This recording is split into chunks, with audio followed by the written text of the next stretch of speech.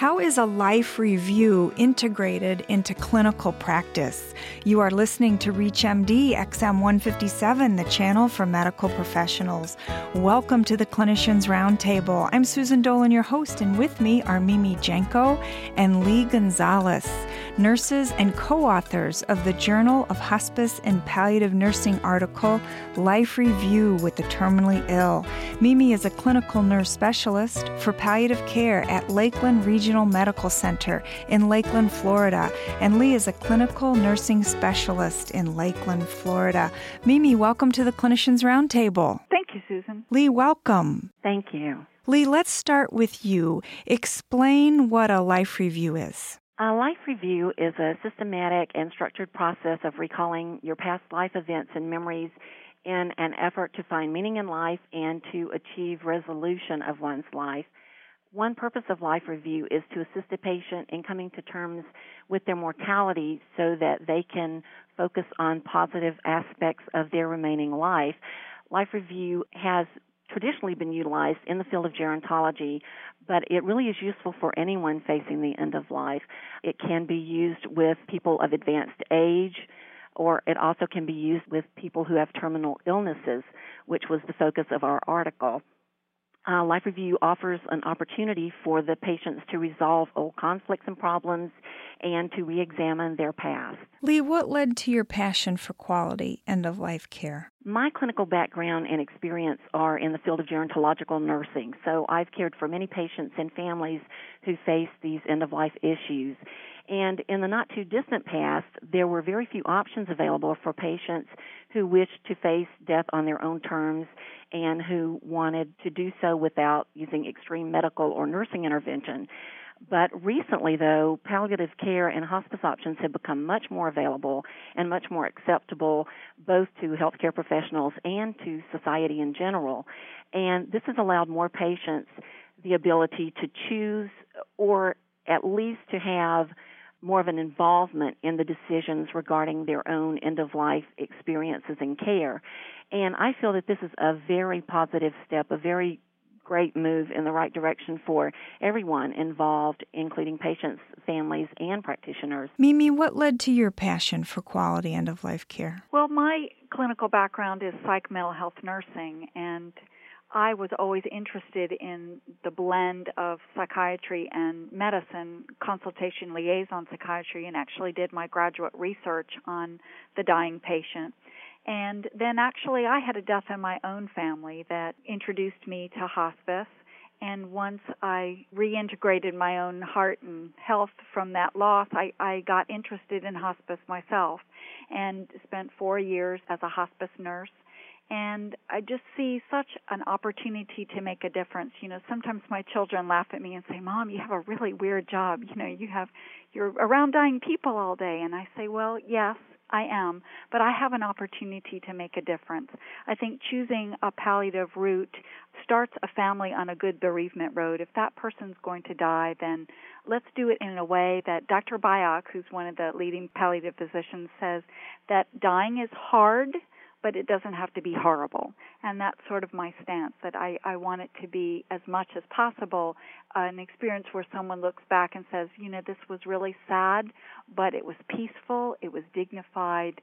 I feel good about the way it happened. Not necessarily that it happened, but the way it happened. Lee, in your article, Life Review with the Terminally Ill, you state the behavior change process can occur at any point in the life cycle. Tell us more. One framework that we used in our article was the lifespan theory of developmental theorist Erik Erikson, who feels that psychological development does not end at adolescence, but that it continues on through several adult stages and on into old age.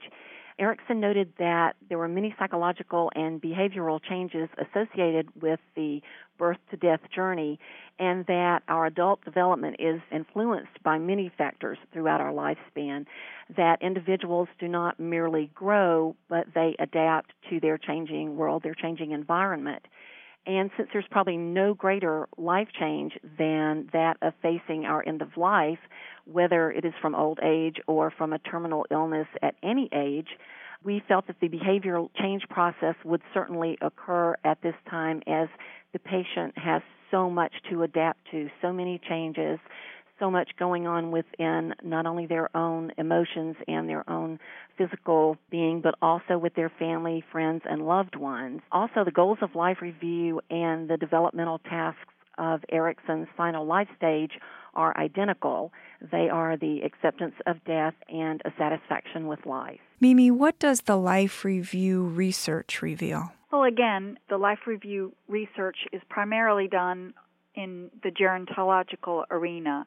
40 years of research has primarily focused on the elderly.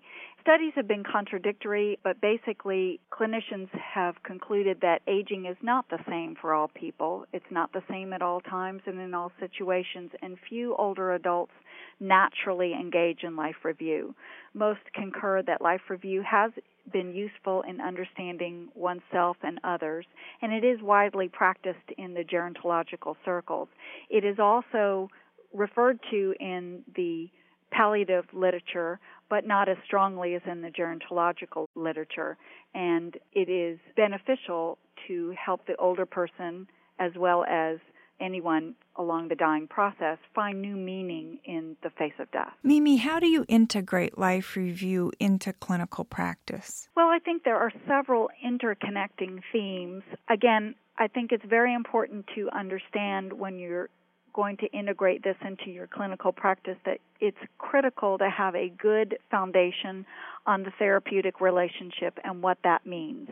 Confidentiality, establishing privacy and trust, non-judgmental approaches, professional boundaries, all those things have to be a springboard for life review. Listening work takes time. You can't do this on a quick basis. It takes time and concentration. Sometimes it takes an imagination and a sense of humor. One author puts it, it takes an attitude that places the patient as the hero of his or her story. So with that basis in mind, there are several themes that are woven through life review. One of them is called recontextualizing. It's actually reframing our self-defined mistakes and failures.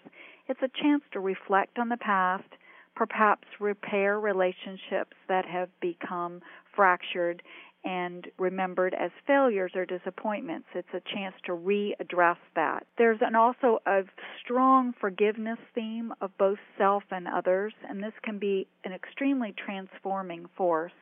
Now, forgiveness is not absolving someone of a deed that they did, but when a relationship has been repaired, the whole story of that relationship becomes reframed. Everything becomes a prologue to the healing. That's what's remembered rather than years of not speaking to each other. Oftentimes someone has so ill that they can't participate in life review, and so oftentimes the classic empty chair technique is utilized.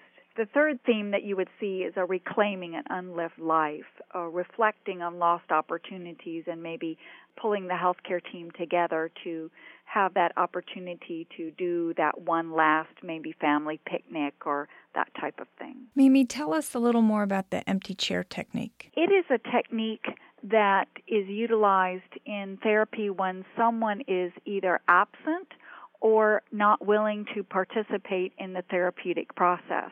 And in the instance that someone has perhaps already died or too ill to participate in life review, it could help the family member apologize, forgive, seek forgiveness, that type of thing. It can also work the other way with the patient. I've worked with many patients whose children are estranged and want nothing to do with them.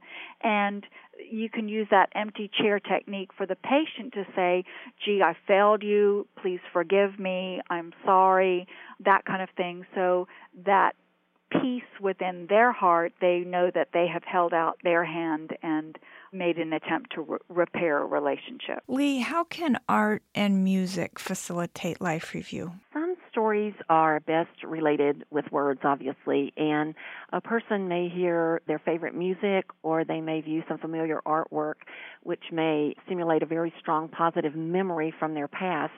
And a person who is dealing with end-of-life issues this may help them to begin the process of their life review. However, not all patients are capable of speech, obviously, at the end of life, and in such a situation, their stories may best be related through the symbolism of art or music. As you know, art and music therapies have long been used to help patients express emotions related to their stressful life events. And in a hospice situation or a situation in working with a terminally ill patient, a music or art therapist or even a hospice volunteer or family member could use musical instruments, recorded music, or art supplies to offer the patient an outlet for their self-expression and an outlet for their emotions. Mimi and Lee, thank you so much for joining us to discuss life review with the terminally ill. Thank you for having us, Susan. Thank you so much. I'm Susan Dolan. You've been listening to the Clinicians Roundtable on ReachMD XM 157, the channel for medical professionals. We welcome your comments and questions at ReachMD.com, which now features on-demand podcasts of the ReachMD library. Thank you for listening.